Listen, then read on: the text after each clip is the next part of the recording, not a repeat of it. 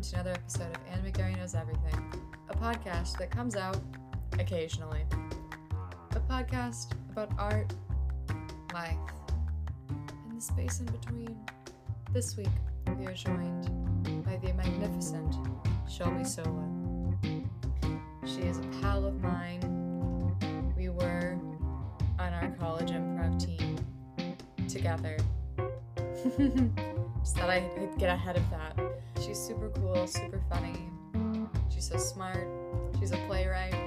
I've seen one of her shows. I loved it. I've never stopped thinking about it. Anyway, this week we're talking about representation of fatness in media, specifically TV and movies, which kind of branches off into just a wider conversation about fat phobia and how our society, maybe not the greatest, consider that. This is definitely an overview into the topic, a little dip of the toe into the pond. There's a lot more to be said. This is just beginning of a discussion, and I hope we can all, listener and podcaster combined, continue to explore these issues and really examine the media we consume outside of just this hour and some change. A couple YouTube videos I'd recommend if you're interested. They're both from this channel called The Take, who they do a ton of just like TV, movie analysis, pop culture, etc. videos. A lot of great stuff on the channel. The two specifically that I think are related are why fat phobia is still a problem on screen and the funny fat girl trope explained. Those get a little bit more into specific examples in our TV and movies of these tropes. So there's that. I'm so excited to have Shelby on my podcast at long last. I was actually reminded of how urgent it was to have her on my show when I was listening to her on a different podcast, the wonderful podcast Getting Informed, a leftist lit podcast with Colin Orton and Allison Groby. I have been on it a couple times, brag, but it's kind of like a leftist literature book club podcast. They pick a book, deal with it for weeks, months, however long it takes to really get through it, and it's really good. So, bonus recommendation up top, you should be listening to Getting Informed, a leftist lit podcast. Shelby's episodes are great. They're talking about this kind of bananas book. I forget the title right now, but it's basically why boomers are all sociopaths, every single one of them. And it's like, dude, calm down. I had a good breakfast this morning. Anyway, here's the episode.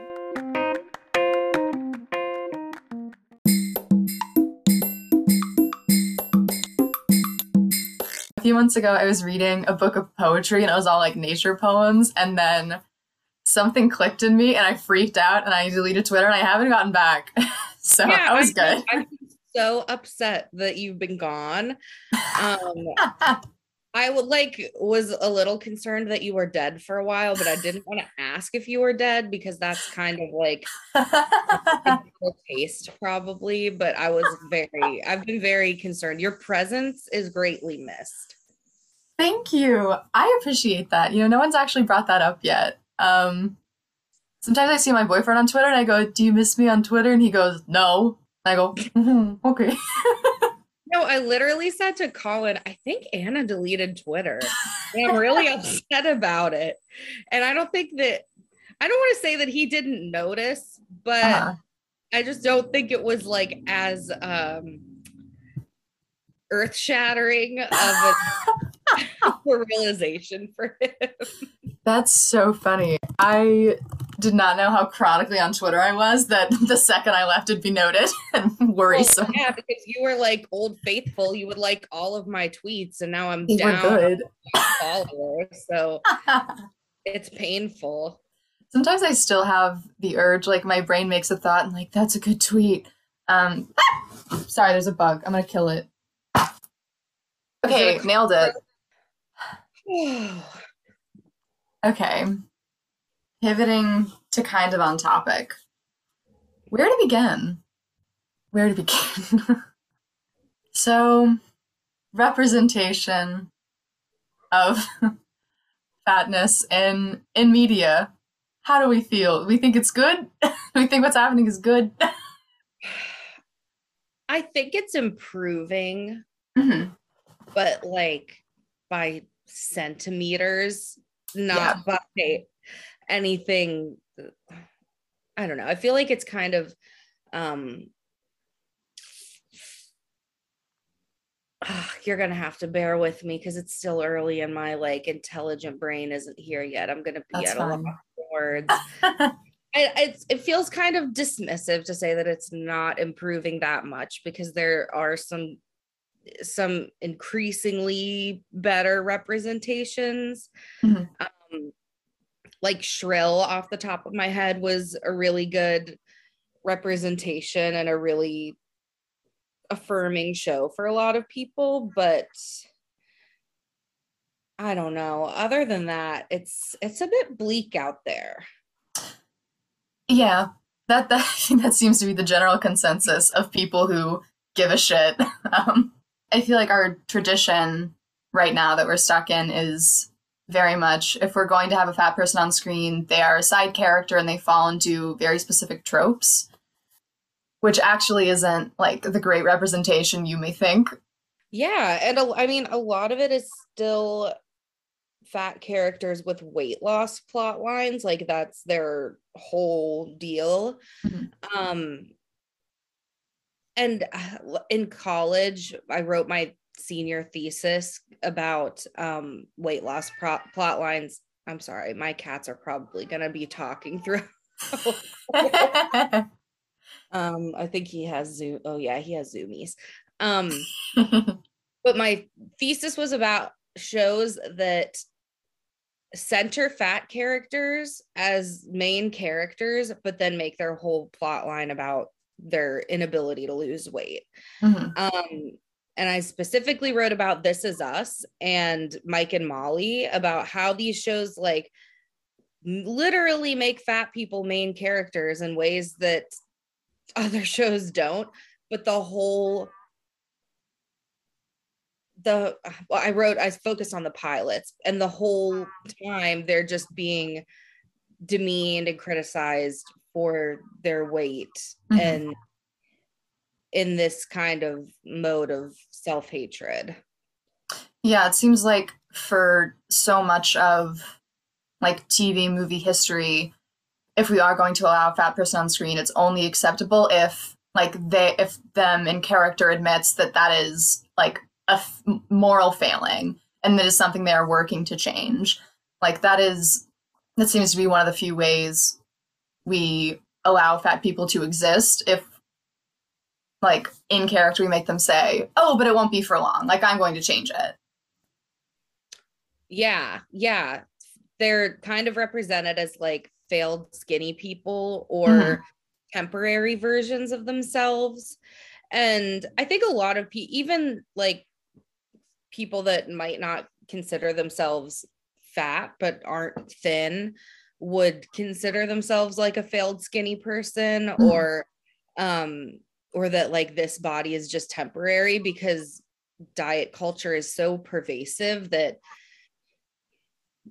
a lot of our self-image rely. I mean, we're in the like peak time of it right now of like new year new me, like Mm-hmm. I have to get healthy and exercise and do all these things to shrink myself. But you don't see those people represented that way in film or television. Like it's just fat people that are represented with diets and weight loss being the center of their universe. And Mm-hmm. it's very radical to believe that dieting and weight loss wouldn't be the center of a fat person's universe. I Yeah. think for a lot of people that aren't fat. Mm-hmm. Yeah, and I think that's um, like a very good part of Shrill and what a lot of people connected to. That like Adie Bryant's character Annie is just her growth is not, oh, I need to change something like physical about myself. It's, I've been fine this whole time. My body is great. It's other people that are the issue. And so, like, that increase in confidence without having to physically change something, like, is a very new, uh, like, thing to be a driving force. Yeah, and that show's interesting because the fat character of Annie is like the straight man, like everyone around her is kind of crazy, Mm-hmm. at least in the way it's depicted, and that's so rarely seen on television because usually the fat person is like, I know, or like is buying into the criticism of other people. But in that show, like she's suggested to get gastric bypass surgery. She's like, this is insane. Like, doesn't Yeah. anybody else see how insane this is? And it totally shed a light on how fat people walk through the world. Mm-hmm. Of the shit that people say to us is just absolutely wild. And to try to like stay sane a lot of the time, or to, I don't know, develop your own identity outside of the things that people say to you throughout your whole life. And it could even be from like doctors and people you trust. It's really, really difficult. Yeah. It really seems like it's one of the last, like, very stigmatized, like, just parts of a lot of people's lives, just part of being a person that is still, like, acceptable, quote unquote, in, like, our society at large. Like, most people at least agree, like, racism is bad. If you say they're doing something racist, they're like, no, I'm not. They know that's something to, like, strive away from, but still, like, fat phobia is so entrenched and, like, a moral issue that, yeah, it's, you'd think it'd be better, but it's not. Yeah, it totally comes from this idea that your body is something that you have complete control over, Mhm. and that to be fat is to be out of control, and to be like careless. It also is like the whole, like, there's kind of sins associated with it, like greed and laziness. Mhm. And we don't have like a really comprehensive public understanding of where fatness comes from, even though like that research is there. We know that it's primarily genetic, Mhm. but and people wouldn't be like, okay, most people wouldn't would try not to criticize others for other genetic things that they can't control. Yeah. But weight is complete, it's like the last completely socially acceptable thing to Mhm. criticize about someone. Yeah. And like you were saying, our association with making fatness like failing a moral bankruptcy does really show up in our media. Like, there is a trope of, like, the fat villain and making them so, like, morally bankrupt and just obviously terrible that we as an audience are supposed to have no empathy for them. And so, like, if that is the only fat character you see on screen and they're evil, like, of course, that's not going to bode well for when you go out into the world and, like, how you see the people around you. Yeah, and the funny thing is, the first thing that comes to mind with that is like Ursula Mm-hmm. from The Little Mermaid, and that was my favorite character growing up. And I don't know, like, I don't know if I can really psychoanalyze my like 4-year-old self to be like, why was she my favorite character? But I think that like while we get the short end of the stick, there's something, I don't need, I don't want to say validating. It's not validating by any means, but sometimes being the outcast can be more interesting. So it's a little bit of a it's a little bit of a hot take that I'm not totally mad about being the villain if it means that like the character is really interesting or and but at the same time there's no reason we can't have fat ingenues. You know, there's room for both. Mm-hmm. Yeah, no, I have heard a lot about the stereotypical like coded gay villain, especially in like Disney stuff. That's a whole big thing. But then I don't think I'd really picked up on the fact that we do that with like fat characters too. And that it's just like a shorthand to signify like greed, gluttony, like all this stuff.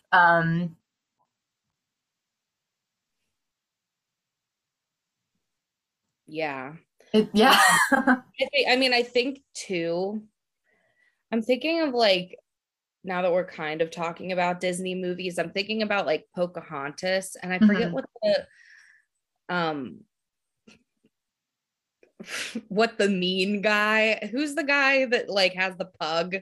I know exactly who you're talking about. I don't know his name. He's like on my little list of characters. I did not bother to look up his name. I was like, I don't care what the colonizer from Pocahontas is named. Like, we know who we're talking about.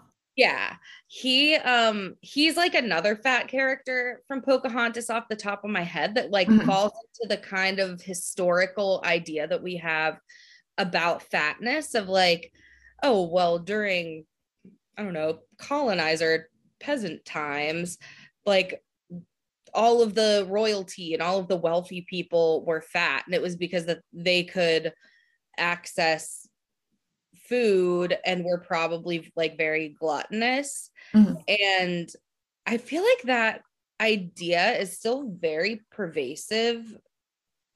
I feel like everybody learned that in like 5th grade and then latched on to it. Yeah. In addition, one character that feels particularly egregious that I definitely was exposed to at a young age was the Austin Powers Goldmember movie. Oh God, yeah. Right?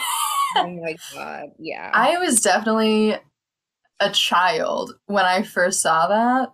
And I doubt it did anything good for me.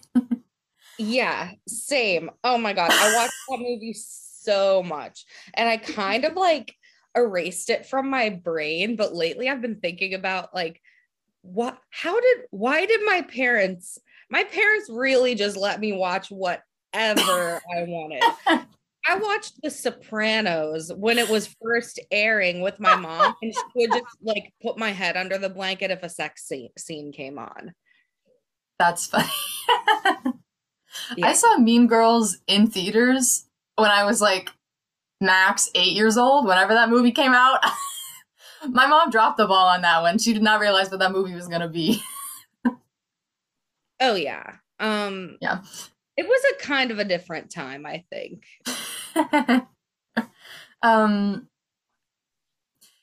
Yeah, but that one feels particularly egregious to me because we're not dealing with a fat actor. We're dealing with Mike Myers in a fat suit, and the whole character is just the most like gnarly, gross, like sexually aggressive guy, and you're like, he's a real stinker. You can't like separate his all of the terrible traits about him from his fatness. Like it's completely intertwined, and you can't like even look at his actions outside of his fatness, which kind of reminds me of like the Trump era and everyone criticizing Trump's body as like an extension of all of the abhorrent things about him. And it's like, hey, I don't know, like, hey, liberals, that's actually not the hot take that you think it is. Yeah. Like, I know you think you're being so smart right now for criticizing the president, but actually, you're doing it in a very harmful way. Like, there are so many legitimate moral failings on his part. Like, his body is not one of them. That has nothing to do with anything else. Like, all the reasons that he sucks. Like, and then to have, like, that Austin Powers character named Fat Bastard. Like, I get it's a comedy, and, like, what a name to give a character, but, like, really, that's what we're going to do when, like, linking fatness and, like, being awful is already so intrinsic to, like, give the character just, like, up that name. Yeah, and so much of that, those movies are satire. It's unclear where the satire lies in that character. Like, yeah, like who is that representing? Who is that a parody of? Like, we get the parody of the, you know, like 60s mod international spy. We get the parody of the villain, but I don't know where the comedy in that is just that he is fat and disgusting. yeah. There isn't any other analysis there in the ways that it's layered in for other characters. Yeah, it feels like, what is the simplest thing we could do? Like, who is easy to make fun of? That's our new character. That's our, like, big villain comic relief for this movie. Yeah. The early 2000s were really a cesspit for like fat representation and fat suits. And it was, looking back, such a horrendous time to grow up, you know, as a child, like reckoning with your own body and rejecting, like, so much of my child and young adulthood was like rejecting the idea that I was fat, because look at the, like, those are what fat people are. I can't possibly be associated with them. And then having to familiarize myself with the term and, like, really reclaim it and make it okay, because the depictions that I had seen of fat people were like, of course I wouldn't want to be that way. It's almost like propaganda. Like, everyone I see is as a fat person is terrible. Why would I want to be like them? Yeah. It's like, looking back, it's really, really, it's just really sad. Yeah. Yeah. I feel so bad for children. Life is so hard, and they're so little, and they shouldn't have to deal with all that so young. And yet oh yeah, and adults just make it so much harder. Yeah. I wouldn't say like a core memory, but something that really stuck out to me as a child was this story from the Tyra Banks show, where she decides to, like, put on a fat suit and then go out to the studio audience, and then they all boo her. And that, I think, was supposed to be progressive for the time. And that was pitched to me as like, see, like, America does hate fat people, but Tyra Banks is somehow fixing that by this weird stunt. Yeah, the difference is Tyra Banks gets to take off a fat suit at the end of the day and go back to being a wildly wealthy supermodel, and fat people don't get to take off our bodies at the end of the day, and we'll still get treated like shit all the time. Yeah, and I fat suits they're wild. I remember watching New Girl for the first time in its entirety, like, over the beginning of the pandemic. And then it got to, like, Schmidt's backstory as, like, oh, he was fat growing up, he was fat in college, but now he's not. and like all these flashbacks with him in a fat suit. And I was like, really? We're still doing this?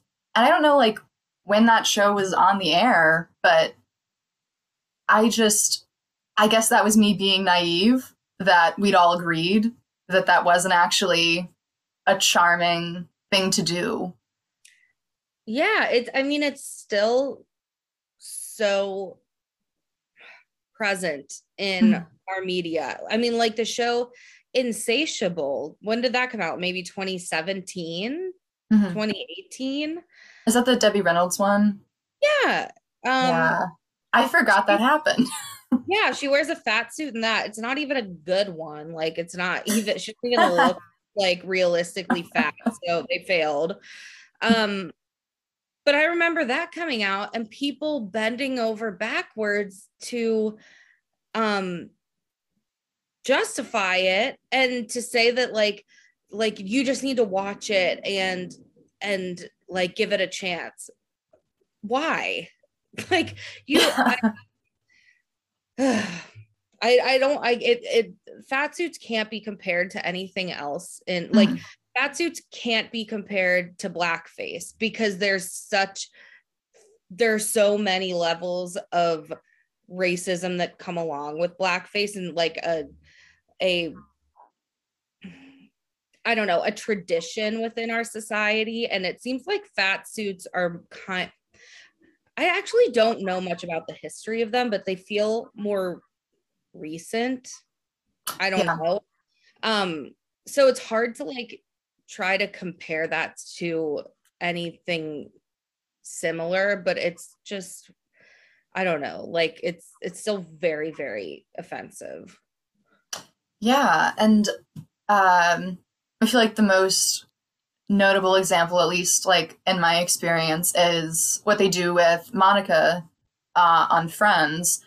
How like she has that same backstory. Oh, she used to be fat, but now she's not anymore. And look, now she has control of her life. Now she can have a romantic relationship, like all this stuff. And to see that like so clearly like picked up and put in another sitcom, like 15, 20 years later, it's just sad that that same thing has been carried over. And it feels like a total lack of progress. And it feeds into the trope of like reformed fat people are okay. Yeah. We can support and root for characters that aren't flawed anymore in that way. But what presently fat characters aren't okay, and they should constantly be in search of reformation. Yeah. And now, and like if we have these characters that have had like a big weight loss, that's always a good thing. And we always need to see them, like, we need to see that that's still important to them to stay at this like new size for them. And like it just feels egregious in Friends and New Girl, like these flashback scenes with these skinny actors in fat suits, because it feels always like the joke is, oh, they're fat. Isn't that funny? Isn't that inherently funny? It's not necessarily like the writing or anything. It's they're fat. They're too big for stuff. They're like obsessed with food. And like in those two shows, they are so like amped up goofy and like naive and stupid to a degree where like it feels intentional. Like the implicit message is like, aren't they dumb for being happy while fat? Like, isn't that kind of dumb of them? And that's distressing. Yeah, I mean, it's kind of the opposite of Shrill, where like she's the straight man and all of it, and everyone around her is crazy. It's the fat person is crazy for being happy or liking themselves, and everyone around them is correct, and everyone around them is justified. And the like the idea that there's inherent comedy in fatness is the laziest thing I've ever heard. Like, if you, as a writer and a fat person, if you are a writer that puts that into whatever you're writing, you suck and you're lazy and you should reconsider your career, because it's so uninteresting. Like, as a thin person, your body is not the most interesting thing about you. So why is my body the most interesting or compelling thing about me, and whether it's bigger and whether it's smaller? Like, we really need to be thinking about it in those terms of like, is this actually interesting to talk about? 99% of the time, no, it's not. Yeah, like we've decided as a culture that like skinny people are our neutral body. So then like anything diverting from that has to be the topic of conversation, has to be the character's like whole deal, the whole plot. And that's not even like scientifically true. Yeah. Like, what we've come to accept is just what's been shown to us. 68% of American women are size 14 and above. Mm-hmm. But there will never be like a common understanding of that, because that is not what's projected to us. Like, it's this kind of aspirational person that's projected to us through TV and film and whatever else, that we have this totally skewed idea of what is normal, and it's really not. Yeah.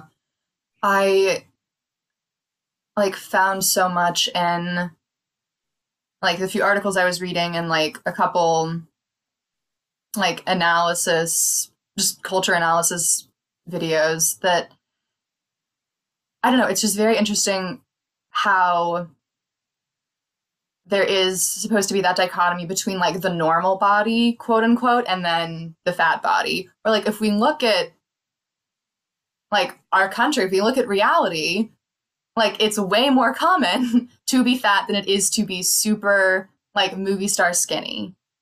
So like why have we pushed like what we allow as acceptable and normal like so far to one end? Like that's ridiculous. Yeah. And I don't know. I guess it just continues to come from a really perpetual misunderstanding of how fatness exists and how like why people are fat, because I think humans are inherently curious, and we want to look for patterns and we want to look for correlations, and we will do that even to the most detrimental degree just to help make it make sense to us. And the reality is that fatness is more intrinsically linked to your ancestors' experiences with food than your own.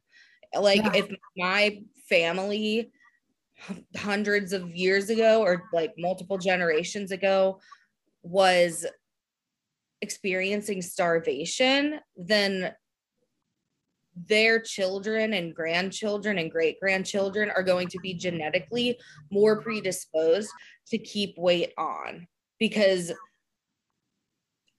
evolution and biology told their genetic system, hey, we need to respond to this external circumstance, which is that we're not getting enough food, we're not getting enough nutrients, so we're going to change that for the future.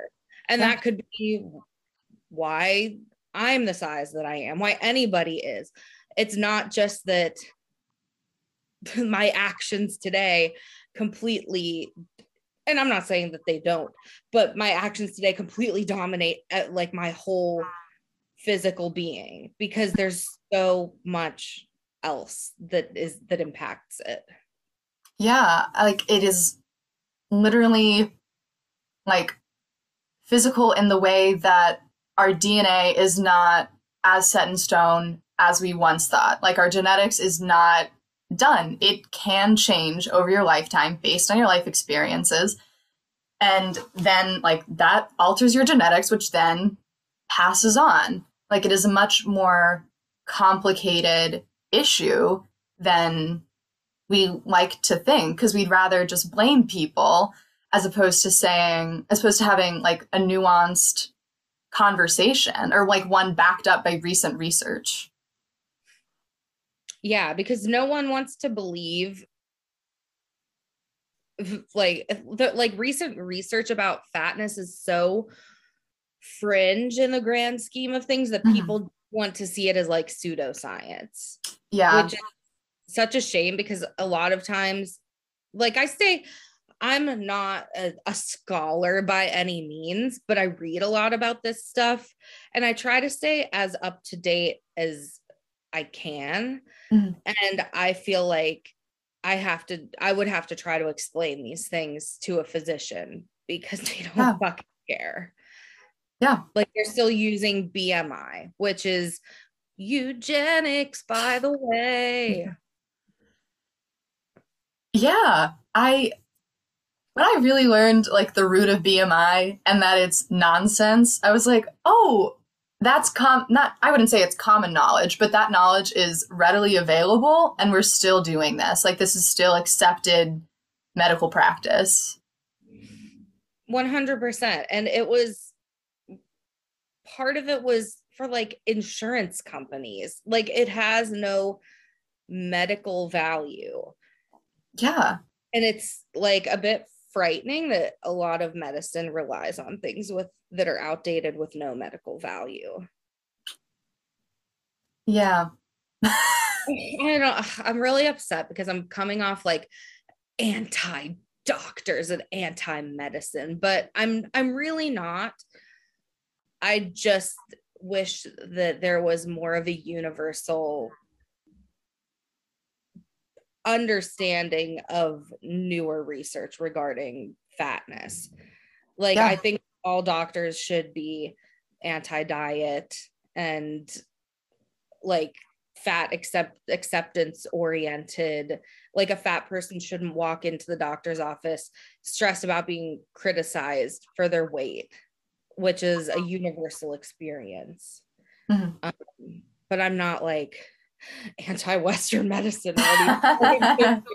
I'm not anti-doctor or anything, but like, I think there's room for improvement. Yeah, because not only like is that doctors not meeting like so many of their patients with basic human decency, it's also outdated. Like, the science, like, you should be nice to people because it's good to be nice to people and everyone deserves fair medical treatment, but also through your own biases and like entrenched fat phobia, you are not giving people like legitimate care. Like, that is getting in the way of people's medical treatment. Yeah, 100%. And care is not one size fits all. And what works for me might not work for someone else. And like, no two patients should be treated as like homogenous. Yeah. And like, thinking back to what you were saying earlier, that like the joke of something being, oh, they're fat, that's funny, just being like outdated and done to death. Like, it's a shame that I feel like that is a helpful lens to put things through, because people seem to be unable to have basic human compassion. It's like, okay, let's get like being a decent person out of the way. From a writing standpoint, it's lazy. Like, it's a shame. It's like having to look at every like moral issue and having to be like, okay, if you don't want to be a good person, fine, let's forget that. From a capitalism standpoint, we're losing money being mean to people.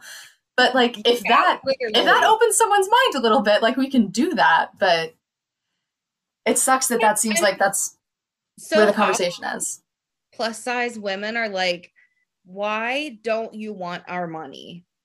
Like, Yeah. we are such a big part of the population. Like, why, if you're driven by profit, why don't you want our money? And it comes down to fat phobia, and it also comes down to a kind of structural inability to know how to deal with fat bodies. Like, oh, we can't just take a size 0 shirt and make it bigger. We actually have to like refit the measurements and like do work. Well, that's too hard. So obviously we can't do that. Like, it's a literal top down inability to understand fat bodies.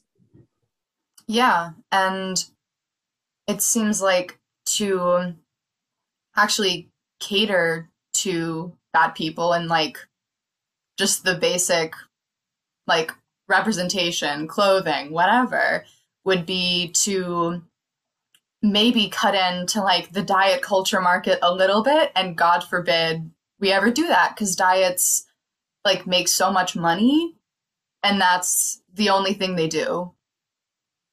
And It seems like we've decided, like, as a society, that's where fat people's money should go. And so that's all we're going to give them. And it's really insidious because as we've kind of established, like, the discourse around bodies and fatness has changed, but systemically, I don't feel that a lot has changed. So like the whole body positive movement has been, you know, kind of co-opted by like, well, everyone should be body positive, and not acknowledging that like fat Black women and disabled people were the pioneers of the body positive movement. And what's insidious about like diet culture's role in all of this is that it's like a chameleon and it's adapted to the climate of the discourse. And now it's not like overtly weight loss driven, it's like wellness driven, and wellness has become a cover for weight loss. So like with products like Noom, which is just diets, but they put intuitive eating in their ads. So if you're someone who is like sick of dieting and wants to start looking into intuitive eating, what's the first thing that comes up when you Google it? Noom. Weight Watchers has rebranded to WW. Wow. Okay. Groundbreaking. And their whole thing is that they're like wellness focused, and they rolled this out within probably the same year that they tried to roll out a weight loss app for children. No. Yeah, I literally saw that and cried. Like, it was so traumatic to me because I started dieting when I was 4. Oh my God. So the like lifelong trauma that comes with that is just pretty like, I don't know. It's kind of pervades like every part of your life. And the fact that Weight Watchers finally was like, you know what, we are not making enough money off of children hating themselves. Like, we've got the adult market, but we need those kids too. And they ended up scrapping it. They didn't do it. Did it come out, or did they just like announce that it was coming? They announced it, and then it never happened because the backlash was because what fucking child needs like a MyFitnessPal app? No, like no one. Eating disorders. Yeah, and no, everyone. MyFitnessPal in high school, like it's bad. That's like my hot take. It's bad. You know, everyone I've ever heard, like personally and just like out in the world, who's ever used MyFitnessPal has come away traumatized. Like, that's not helpful.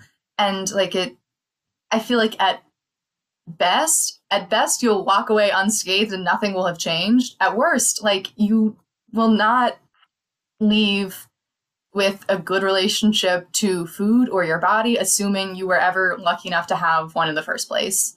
Yeah, exactly. Yeah, it's really dangerous, and I don't know. So much of nutrition is new. Like we just started really exploring nutrition in the 60s, and I feel like people took the bare minimum of like nutrition research and ran with it.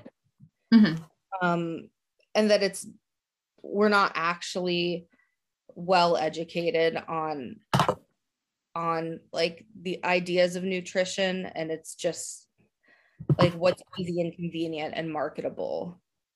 Yeah, what is the simplest version of this that I can learn, which I feel like for most people stops at, oh, it's just calories in, calories out, and that's it. And it's like, okay, well, if that was true, why don't diets work? Like 95 something percent of the time. If it's so simple, why doesn't it work? Like, yeah. And it'll come down to like, people will respond to that with like, well, people just aren't cut out for it. They just don't care. They just don't like want to see results long term. Like, I'm built different. Everyone thinks that they're the exception to the rule when it comes to dieting, and that like, well, it's gonna work for me this time. Last time it did, because I did, I don't know, Mediterranean diet, but this time I'm going to do keto, and that'll be different. Like every time it has to be different, and there has to be a level of kind of self-criticism of like, well, I fucked up that time. It was my fault. It didn't work before, but this time I'm going to do it right. And newsflash, it doesn't work like that. Yeah, like if it was your fault, 95% of diets wouldn't be failures. It would just, if it was your fault, it might just be you, but it's not. Like, and like from everything I've read about like diets, if you're doing like some fad diet and happen to lose a little weight, as soon as you stop the fad diet, like it goes back, and then it leads to like an on and off dieting, like gaining, losing weight thing, which also is not good for you to like dramatically be going back and forth all the time. No, not at all. And I think it's the statistic is like 99% of people that experience significant weight loss, probably like greater than, let's say 50 pounds, will gain it back within 5 years. Yeah. Now, that kind of leaves out people that like might fluctuate 10, 15, 20 pounds here and there, which is probably like less harsh on your system. Yeah. But you're pretty much statistically guaranteed to gain all the weight back if you lose a significant amount of weight. Yeah. Which should be enough information for people, but it's not when you've got like I think I saw a statistic that in 2019 maybe the diet industry was worth like $78 billion. Oh, God. Yeah. And I'm sure like all industries under capitalism in this pandemic, it has skyrocketed. I'm sure the profits have increased significantly because everyone is so vulnerable right now. Yeah. Yeah. It's just a shame that as a culture, we insist on shaming people and demeaning them for like things that aren't their fault, just their body, the way things are. Especially when we know, like, not only do diets not work, shame does not work. Being mean to people is not good for them in any way. Like, you're not helping by that. Yeah, it's not a motivator. No. It is or not. It's, yeah.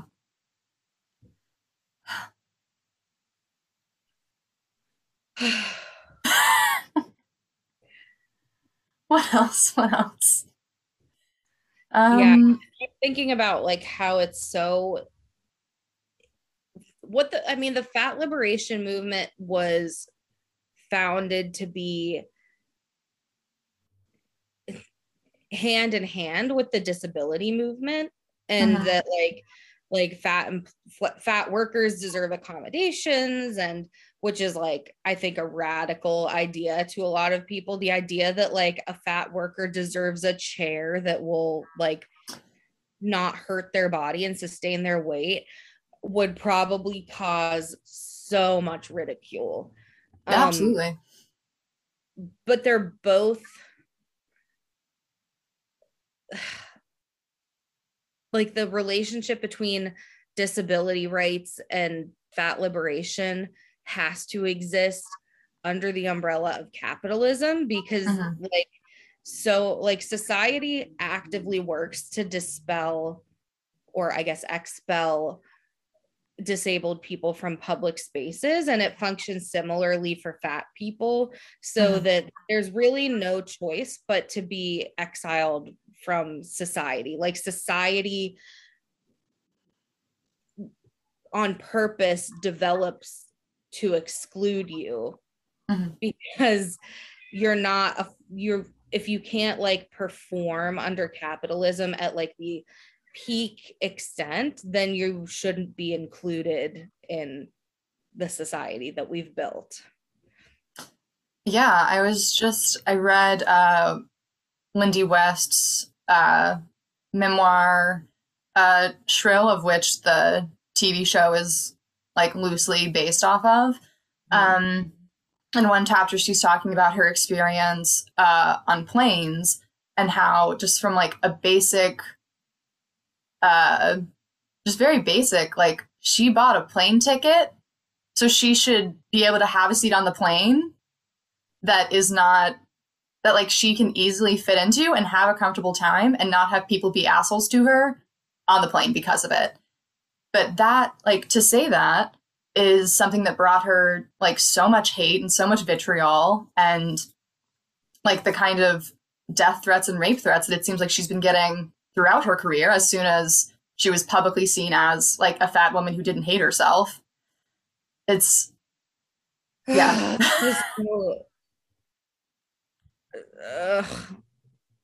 I don't know. That's how I feel. Just like a defeated sigh. Like, you're really gonna send someone a death threat because they said, hey, like, I think my ass should fit in a plane seat. The like, plane seat that I bought, like, that I paid what? for at like an inflated price. Yeah. Ugh, infuriating. Yeah. There's a whole chapter in her book about how this guy who had been like trolling her and just saying the most horrific stuff for a long time, culminating in him making a Twitter account pretending to be her recently deceased father and saying like, I hate my daughter Lindy, she sucks, which is insanely fucked up.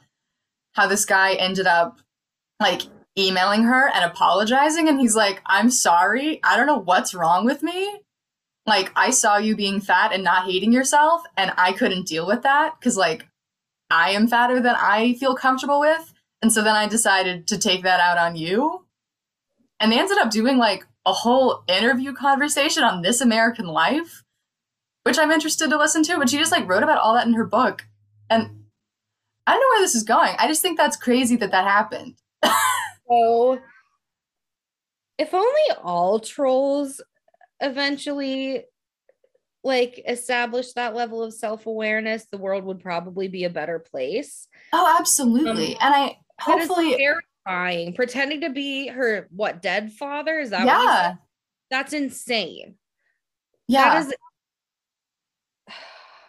I hope that he gets the help that he needs. Me too. I hope that all trolls get the help that they need. Yeah, and that's what she comes back to. And she's like, I mean, when I'm looking this guy in the face, like, I wasn't trying to forgive him, but, like, I guess I did in a way because I'm, like, too tired to still be angry. And obviously I can see that he is a very hurt person, and that's why he's lashing out like that. And like I think that can be said for most like trolls. Like either they are very hurt inside or they're like 12 and they think that's edgy. Mm-hmm. And hopefully they grow out of it quietly if they're not growing out of it loudly. But I mean, ultimately she was just baffled that this guy came forward to her at all, because that never happens. Yeah. That's just like unfathomable. Yeah. I listened to her audiobook that she narrates. It's very good. Yeah, guys, don't at me for this, but I did not read the Shrill book and I haven't finished the show yet. But sometimes I have to like put off a TV that I know is going to be affecting to me because I'm just like not ready to feel that. Like I waited to watch I May Destroy You until like 2 weeks ago. And it was intense, but I felt that there was a lot of buildup around it. And I was like very scared that it was going to be like really difficult to watch. And of course, parts of it were, but I think that this is like kind of a bad self-preservation technique that I've established recently, is to like wait to watch things that are like acclaimed or that I know will be emotionally charged, because I want to be in like the perfect space to receive them. Yeah. And I don't know if that like actually exists. Yeah. I also waited a long time to watch I May Destroy You, and that being said, I watched the first episode and then I said, you know what? I think I should keep waiting. I don't think I was actually ready for that, and I have not watched it again. I don't know if I'll ever go back. I'm glad it exists as a work of media. I don't know if I can watch it, and that's fine.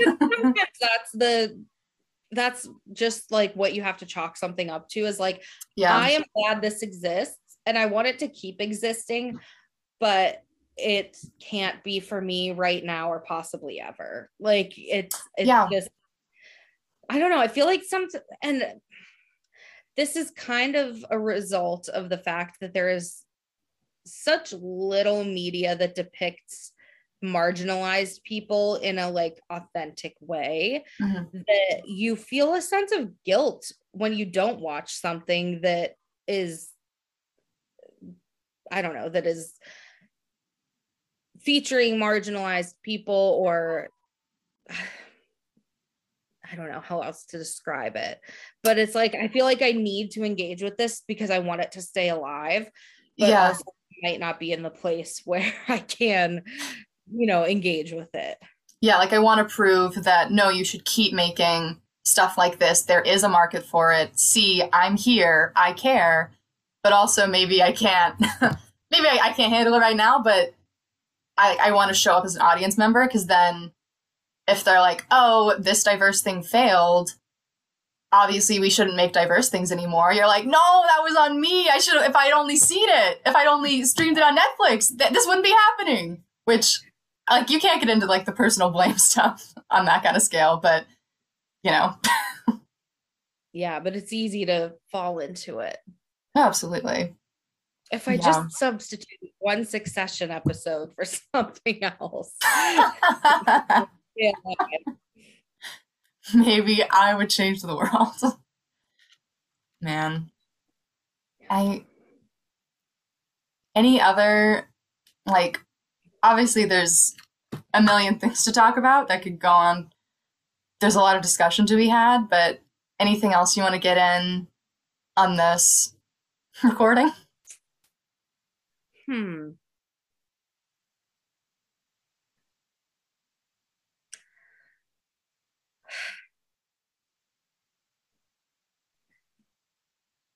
I don't know. I can't think of anything that like we glaringly didn't address. Yeah, I feel like all I'm conversation. It's, you just have to keep learning and reading, and I don't know, it feels like there's not a ceiling to what you can like learn about this stuff, so it's just refreshing to talk about it and, I don't know, keep the conversation going. Yeah, I feel like ultimately, like, this is a jumping off point. Hopefully people are already like having these kinds of conversations and like examining the media they consume like thoughtfully and through this lens. But if not, you should start. Um, Consider this your jumping off point, because media is very powerful, whether we like to think about it or not. The example I always go back to is Top Gun. The Navy recruitment rates went up like 500% after Top Gun came out. After the military propaganda Navy movie came out, all the little boys were like, I want to be a Navy pilot. I want to be Tom Cruise. And they all went to the Navy. Like, so this stuff matters. Podcast episode of the freaking military's influence on media. You know, that's a biggie. We'll have to come back to that one. Yeah. It's a weird thing to just drop and run away from at the very end. But I just bring that up to say, like, this stuff matters. And whether you realize it or not, like, the TV and movies we watch, like, greatly influence and kind of establish culture and how we feel about ourselves and those around us. So we need to have more compassionate representations and just representations in general of, like, all kinds of marginalized folks if we want to, like, keep moving ahead societally. Yeah. And I think the biggest jumping off point for that, because like fat media on a really commercial scale isn't super prevalent or super accessible all the time, but diversifying your social media feeds with people that don't look like you is the first step to opening yourself up to those things. Like, if you're looking at white cis women that are like a size 4 on vacation all the time, guess what? You're probably going to feel like shit about yourself. Like, you need to do the work to diversify your own feed and to engage with people that don't look like you or your friends. And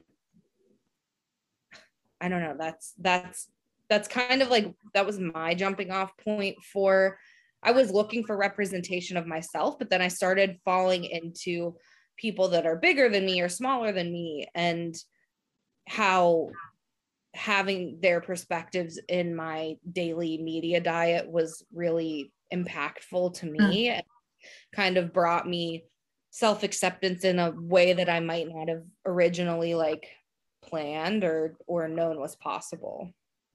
Yeah.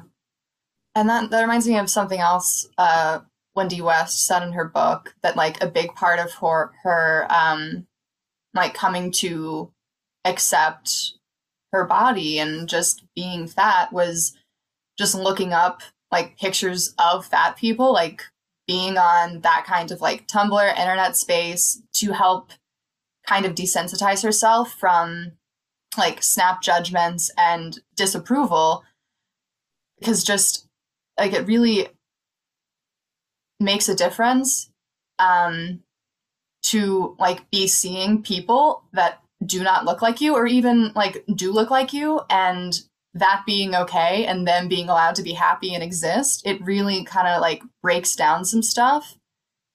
And like it's kind of sad that like her, like as a fat person, like that is what it took her like to realize that, like at least partially realize that it's okay, and like look at all these people that are alive, maybe like I don't have to hate myself. Yeah. And recontextualizing fatness in terms of like history and art is, I think, also another step. There's this really good Instagram account called Fat Art History, and they post artwork of bodies like all over the like spectrum of fatness, or like just like larger bodies in general. And it's surprising how throughout history fat bodies have been depicted in art, but like widely ignored, at least in very mainstream. I don't know, if you took an art history class in college, you probably didn't see any fat bodies in it. Mm-hmm. It was like a slightly voluptuous Greek statue. But things like that are really important and really cool projects to, I don't know, consider. Are there any other like accounts you recommend, or just any work of art you've been into lately that the people should get into? I have a resolution for something I want to read this year that I want to recommend. This book that you can buy in PDF form for like, it might have been like $8, which is not bad as far as books go. But it's called Fearing the Black Body, The Racial Origin of Fat Phobia by Sabrina Strings. I really want to read that in the coming months. I think it came out in like 2019. That's something I'm really looking forward to reading in a not like fat politics oriented turn. I'm currently reading Pittsburgh and the Great Steel Strike of 1919. I'm from Pittsburgh. I'm like very interested in like dipping my toes into labor history. I really know nothing about it because I went to public school and we didn't learn about it. But that's really cool too. Awesome. I'm watching The Witcher right now, so I don't know. I don't. It's fun. It's nice to put on in the background when I'm playing Sims. I keep getting pitched The Witcher. Last time it was an earnest plea that I should watch it because Henry Cavill's so hot, and I was like, "Is he?" And I was like, "That's not doing what you think it is for me." I feel like radically neutral towards Henry Cavill. I'm sure he's lovely. I just don't care. Talk to his vocal coach because he talks like this. Oh, he's Batmaning it? Yeah, he's totally Bruce Wayne in this show. And I wish he would just talk in like a normal pitch. But he's not the hottest person on the show. That's just what I'm going to say. Listen, you know what? It makes me more interested in the show than anything else I've heard. Big boobs on the show. Noted. If you're into that kind of thing, yeah. Awesome. I hate that I said that because I literally, like, the first episode, the first like 5 minutes, there are nude women, and the show was created by a woman, and I was like, what are we doing? It's 2021. Why do we have a bunch of titties out in like the first 5 minutes of this episode? And then time marched on and I got a little bit more okay with it. For my recommendation this week, I definitely say check out Shrell, both the book and the TV show if you have not already. Full disclosure, I've only watched season 1 of the show, not because I didn't like it. I loved it. I just finished season 1 and then I kind of forgot it existed. That's what I always do. I drop shows like a hot potato and then I don't come back. I don't know why I do it. I do it all the time though. But the book's very good. I got the free audiobook from the library. It was readily available. The whole thing was like 6 or 7 hours, and then I listened to it at 1.5 speed. Got it done even quicker. So definitely check those out. Other than that, I would recommend the new Elena Ferrante book. It's a collection of 4 essays, but actually it's not out yet. It comes out in March. I just got early access to it because I work at a bookstore. And I said, please, can I have it? And then Europa Editions were like, sure. And then they mailed me an advanced copy of it. Look at you. That's very impressive. Right? I feel like such a fancy little lady with my early copies of books. I love it.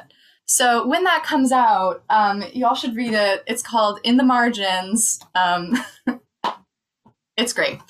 But like something anyone could watch today, I'd have to recommend the 1-season show, Zach Stone is Gonna Be Famous. Bo Burnham co-created it and stars in it. And it's just... I've never heard of this. Is it recent? No, it's from 2013. It's from Okay, 2013. I might have seen like clips from it. But Yeah. okay. There's only 12 episodes. They're all like 20 minutes apiece. It was on MTV. And he's just basically this shitty high schooler, freshly graduated high school. All his friends are going to college. He's not. So he freaks out and is like, I'm going to hire a TV crew and they're going to film me all the time. And I'm going to be famous, actually. And he just sucks. But it's so funny and it's so good. And if you're yearning for more Bo Burnham content, I think they like just put it on Netflix. So we can all watch it now.